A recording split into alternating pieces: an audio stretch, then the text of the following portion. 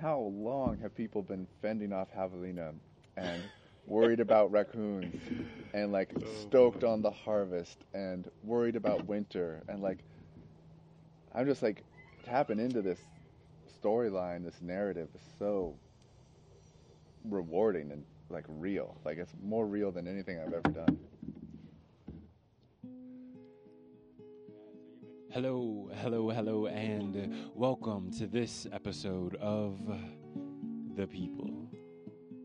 My name is Ary Lavi, and I would like to thank you for spending your time listening to how we are spending ours.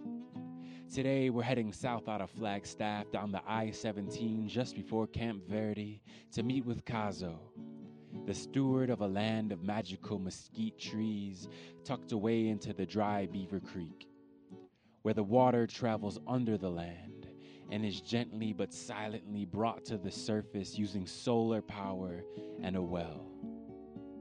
And with water comes life, and with life comes responsibility.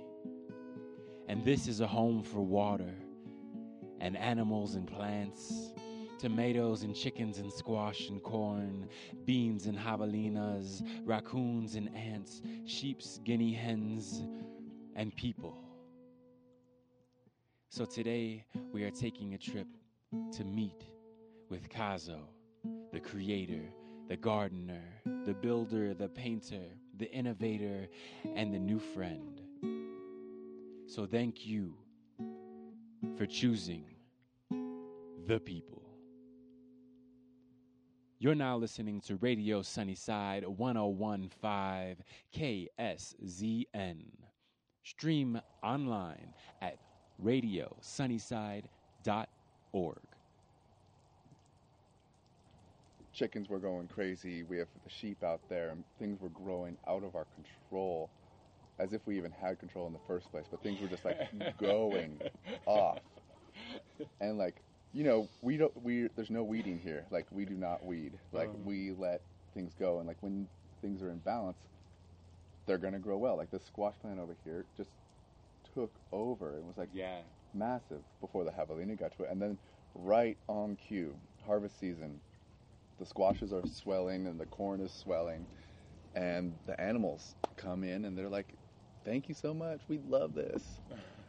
And they came in and like took out huge amounts, and so it felt like life, and then we had to like actually come to terms with like the other part of life, which is like giving back and dying and returning. And that was kind of like a hard lesson to learn. It's like when things are just going, and things are growing, and you're like, there's melons everywhere, and there's more green chili than we know what to do with, and there's tomatoes, like we're having to like dry our tomatoes, and then all of a sudden it's like we lost a kitten to a hawk. We lost 7 chickens in like 3 days. We lost half the cornfield. We lost the entire squash like zone. And like, oh yeah, there's also this other whole side to life, which is like the loss and like the giving back and the returning. And so harvest, to me, this in our first year, is like knowing that there is a balance and you can't keep it out of balance. Like you have to give back. You have to let things die. You have to let things rest. You have to be good with like the hawk swooping up your kitten.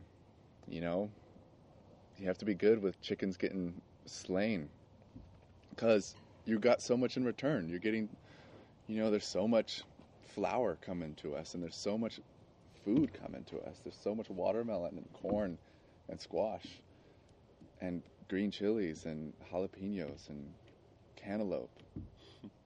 It's like, and it goes on and on and on and on. Tomatoes. Tomatoes. There's several different types of tomatoes. The San Marzanos and the Cherokee black tomatoes, the cherry tomatoes.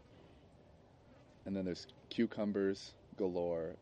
There's 3 different types of zucchini squash. There's so many sunflower seeds that we've already harvested. All the potatoes have been harvested already. We had like 90 potato plants, so it's like 900. Well, 10 potatoes roughly per potato you put in. So 90 potato plants was like 90 or 1,000 actual potatoes, and we were like giving potatoes away and eating them. The gophers ate a lot of potatoes too. Yeah. Like we couldn't keep the gophers out of everything. Yeah. So this harvest is like, I think I was mentioning the other day, is like they write songs about how intense this time of year is. Mm-hmm. Like when all the life has been building, and then all of a sudden it's cresting, and there's like this total transition between death, and death meaning like animals are like eating the plant to store up for winter, and like the raccoons are doing God knows what with the corn, and we're collecting everything, and all the plants are putting their last push of energy, and it's like just a huge eye-opener of like, I mean, I hate to say it, but like the cycle, like it's like things grow and grow and grow and grow and grow. You have to have the other side of that where it starts to fall apart, and it's like if we can keep up on this cresting wave and gather what we can and learn how to work with it, and also just kind of watch like what happens. A big part of my life for a long time is acknowledging and listening to the larger, older world, like the non-human world. Yeah. So that's like the mesquites and like the 7 feet of sandy loam we have under our feet, and like the water and the stones. Like which stone goes where, which tree wants to be pruned and which tree loves being wild. Like listening to the larger, older world. And yeah, biodynamic farming is all about leaving 30% of the land that you're putting intention into for the larger, older world.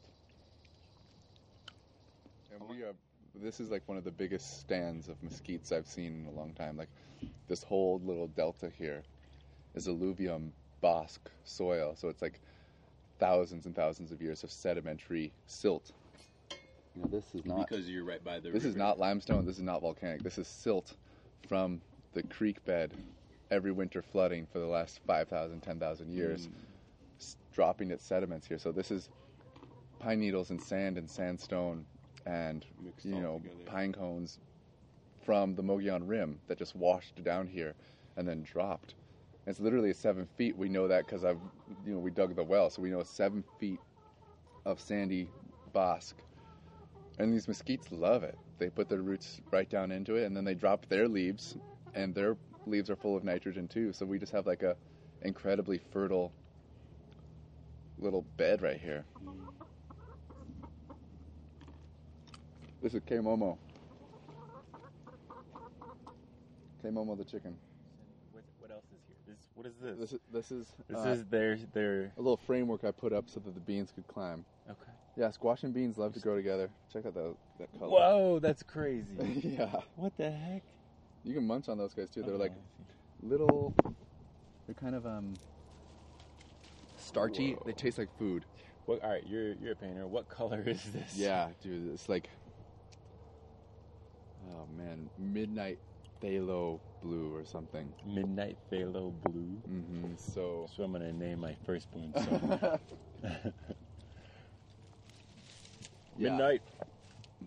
That's like food. Yeah, beans are. I eat a lot of beans. I don't usually see where they come from. Yep. Little grasshopper. It's about, instead of planting like a row of, these tomatoes are getting gnar. Instead of planting a row of tomatoes, you plant tomatoes mixed in with the eggplant and the squash and the melons and the cucumbers and the basil. So you don't just have one thing going, you have everything working with each other, growing off of each other, creating shade for each other, creating nutrients. Beautiful. That's a good one. Damn, that looks like, damn. Eat it like an apple. Nice. Hold on. Gotta get that sound. Now that is the sound of life. Passing on to life. Oof. Cazo is a dreamer and a doer who draws inspiration from the larger, older world and uses it to bring offerings of life and beauty into this world. In the summer of 2020, not much painting happened, but the hands of this painter were far from idle. While working on this land, the creative spirit of Cazo was participating and seeking a deeper understanding in the prayer of nature. His paintings have the goal of evoking memory in the observer and creating a safe space for them to find a moment of stillness and listening and remembrance. This land has similar intentions, but it is a different type of noun. Not a thing, but a place. A place of learning the communication of water. A place of remembering the ancestors' hands sowing seeds into the earth. A prayer.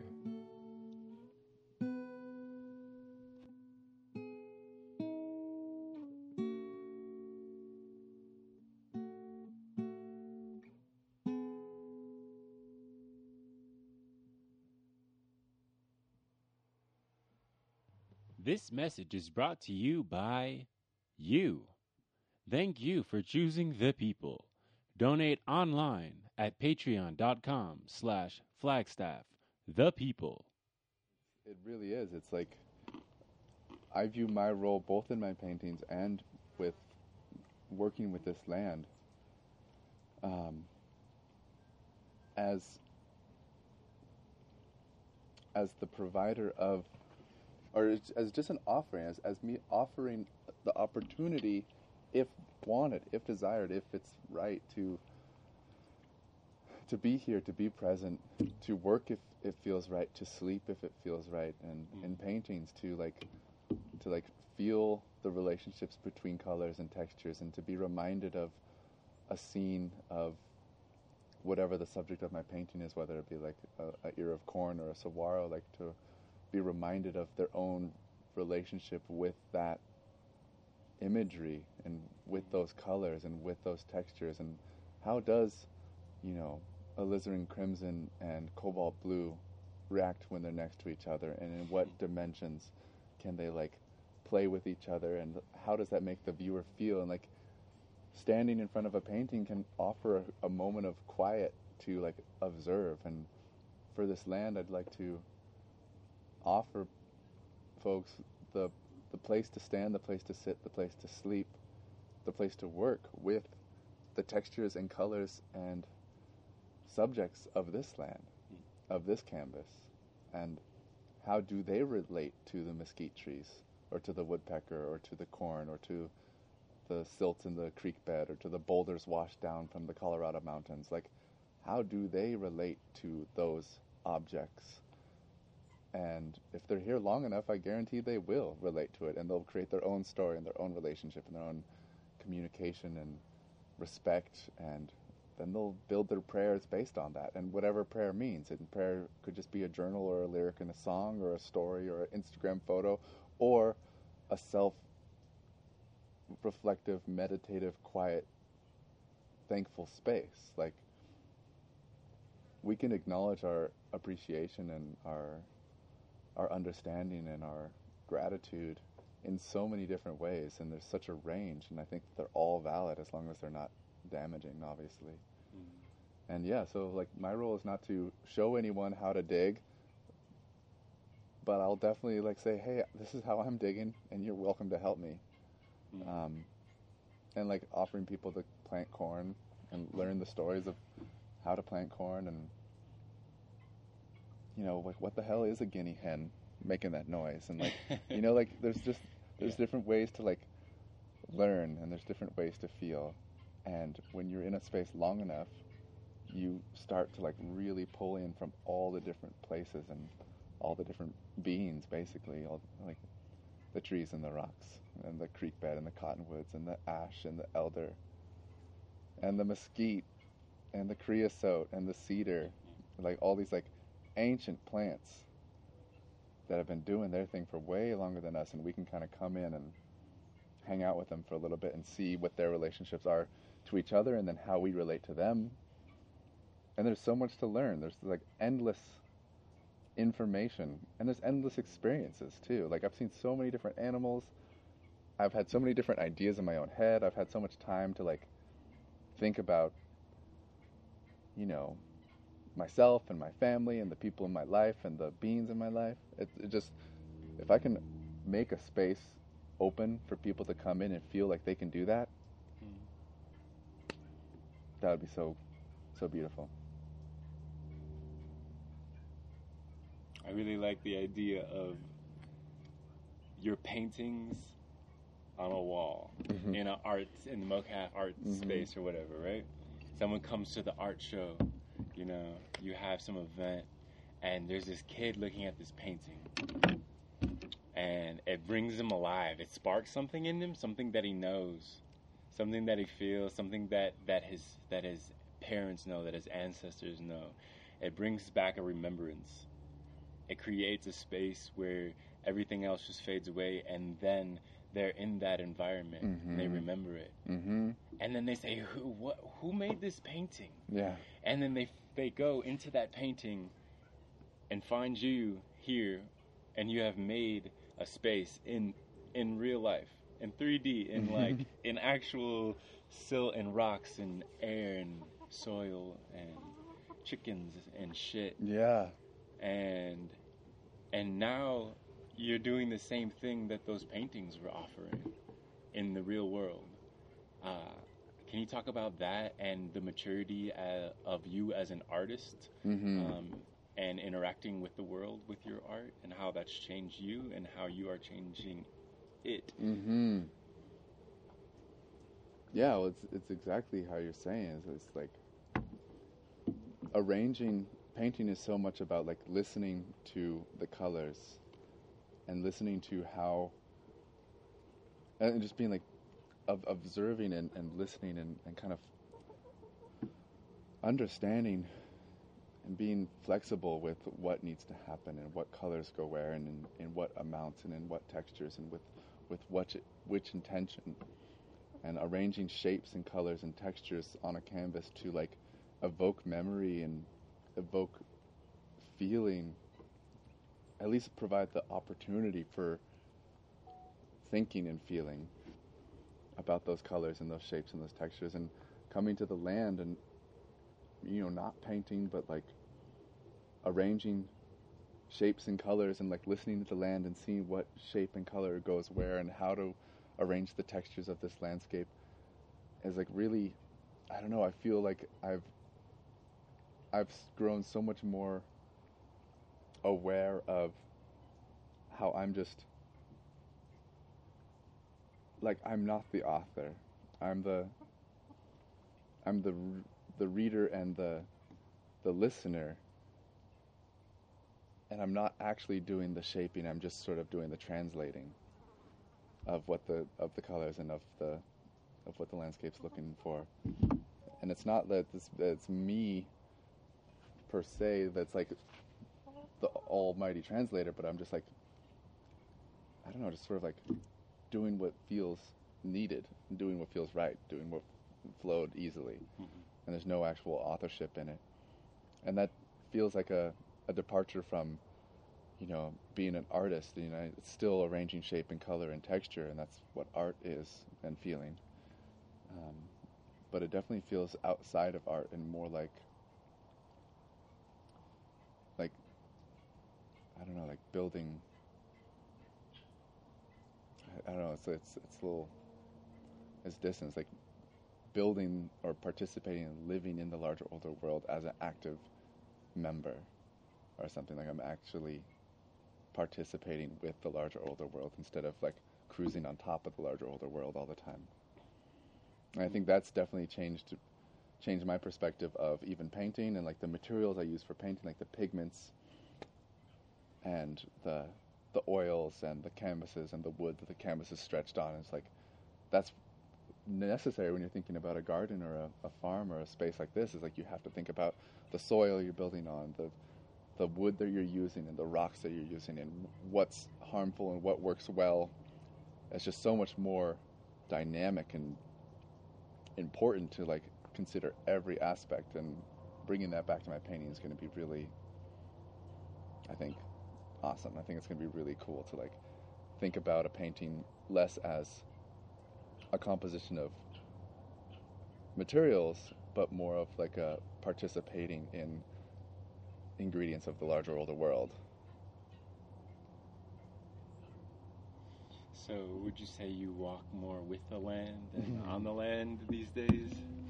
I'm learning how on the land I was walking. I'll say that.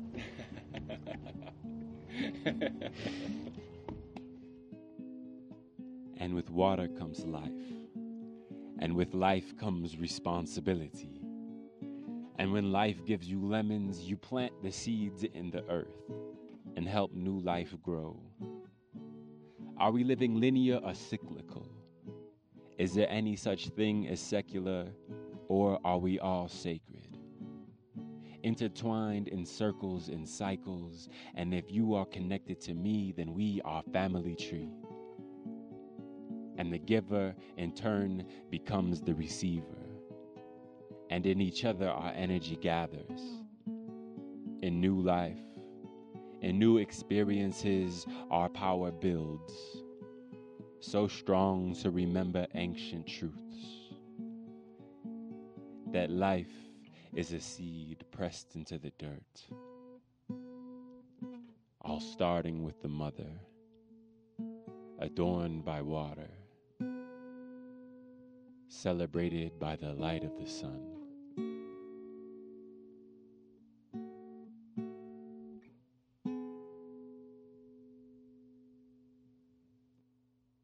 And like, short of just straight up signing the land over, which is really honestly what should happen, and like I don't know how to do that in a balanced way, but short of that is like, yeah, providing and growing out intentionally the seeds that were meant to grow here, because those seeds will last for hundreds of years, and that will provide opportunity and life and knowledge and connection to countless people for hundreds of years. And I'm really protecting that as like the number one resource other than water. I think water's first. Protecting the water and then protecting the seeds. Because like it's so much more powerful than like even providing eggs and potatoes to, shelterless folks in Flag. That's good, and like we'll continue to do that. But like providing seeds to whole communities, like massive. I'm not saying like a seed packet here, a seed packet there, but I want to build like a full-on seed company, basically, that donates seeds to folks who deserve them and need them, whose seeds they belong to, and then generating money to people who want to participate in it. So basically here you have a home for water and a library for life. Yeah. And an opportunity for learning, for people to learn different skills, to engage in different things that they may never have experienced. Yeah. What else do you see this land doing for people?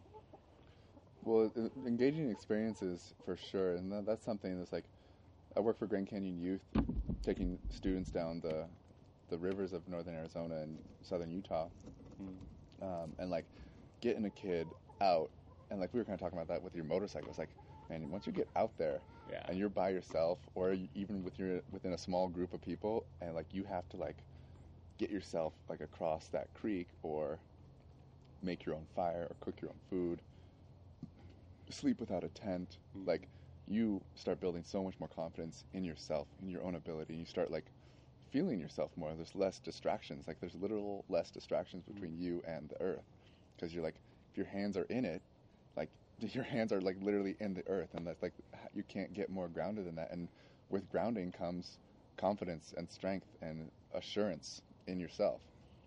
It's just like a basic result of working with the earth is connecting to the earth and to yourself.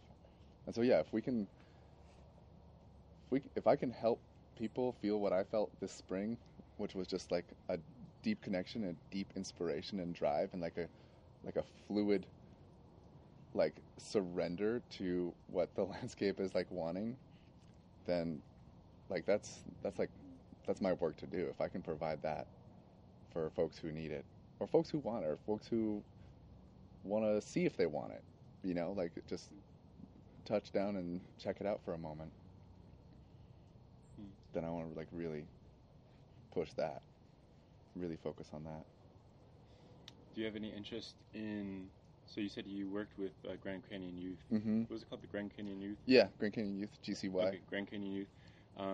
would that be something that you'd be interested in, like collaborating with different children that don't have access to these type of opportunities? Absolutely. I mean, I grew up in Waldorf curriculum, which is really a big into planting and shearing sheep and using natural materials to build your crayons and drawing supplies. And I was hugely inspired and, brought up in that. And so already talking with some of the teachers at FJA, Flagstaff Junior Academy up in Flagstaff, and like having spring programs where the students come down and like help us plant corn in the spring. And working with Prescott College and different, higher education schools around and bringing those students down to like, hey, we're going to build a natural building cob structure here. It's going to be a library. This is how we do it. And like working with them and bringing them down. So yeah, definitely opening the space up as early as next spring to groups of students, groups of people who need to learn or want to learn down here to dig in, participate. And that will just start fueling more and more and more and more. But yeah, like we're already going to have classes coming down and planting corn next spring. Like having kids from the area planting corn is like, it's like one of the best things you can do. Yeah, it's a very sacred act. Yeah. It's a very important tradition. Mm-hmm. It comes with so much. It comes with the stories of how Hopi people do it and how Apache people do it and how white people do it and where the corn is from. Like when you plant corn in the field, you're learning so much about the corn itself, mas, and who's been planting it, when it got here, how we're planting it, what other crops we're planting it with, and then how to take care of it and how to water it and where the water comes from and what kind of soil this is. Like you're getting like a huge lesson from an afternoon just planting corn. It's like there's no other better way to learn where corn came from and like what foods are indigenous to the Americas and what foods aren't indigenous to the Americas. Like that whole conversation happens while you're like actively planting a field. And yeah, getting people down here with Steph Jackson, one of my good friends, the Janae lady, she's the teacher of this class, and she's like, I'm going to come down, and I'm going to plant corn with those kids, and like, we're going to go for it. And it's like, yeah, please do. Please do. Yeah. So. And that's not me, that's me preparing the ground. I'll give the directions on how to get here, tell them where to park, make sure there's lemonade and ice water. But the land itself, and that's the same when you're river guiding, the land itself is what does the teaching. Like, as long as you're open to it. And even if you're not open to it, like I feel like if someone was to come down here and be really pissed off and really distracted and really not able to mentally connect, they're still going to leave knowing that this place is here. And it soaks up to like the backs of your knees and the bottoms of your feet, the importance of just being here. Comes right up. Yep, that's why I had to take the boots off. Nice. Yep. Ooh, feels so good. This is 101.5 Radio Sunnyside, KSZN, High Desert Community Radio, where we do not speak for others, they speak for themselves. And this is where our voices gather, and this is how the future takes its shape. A true word will always change reality, so lend your ear and speak your piece, and thank you for choosing the people. One love.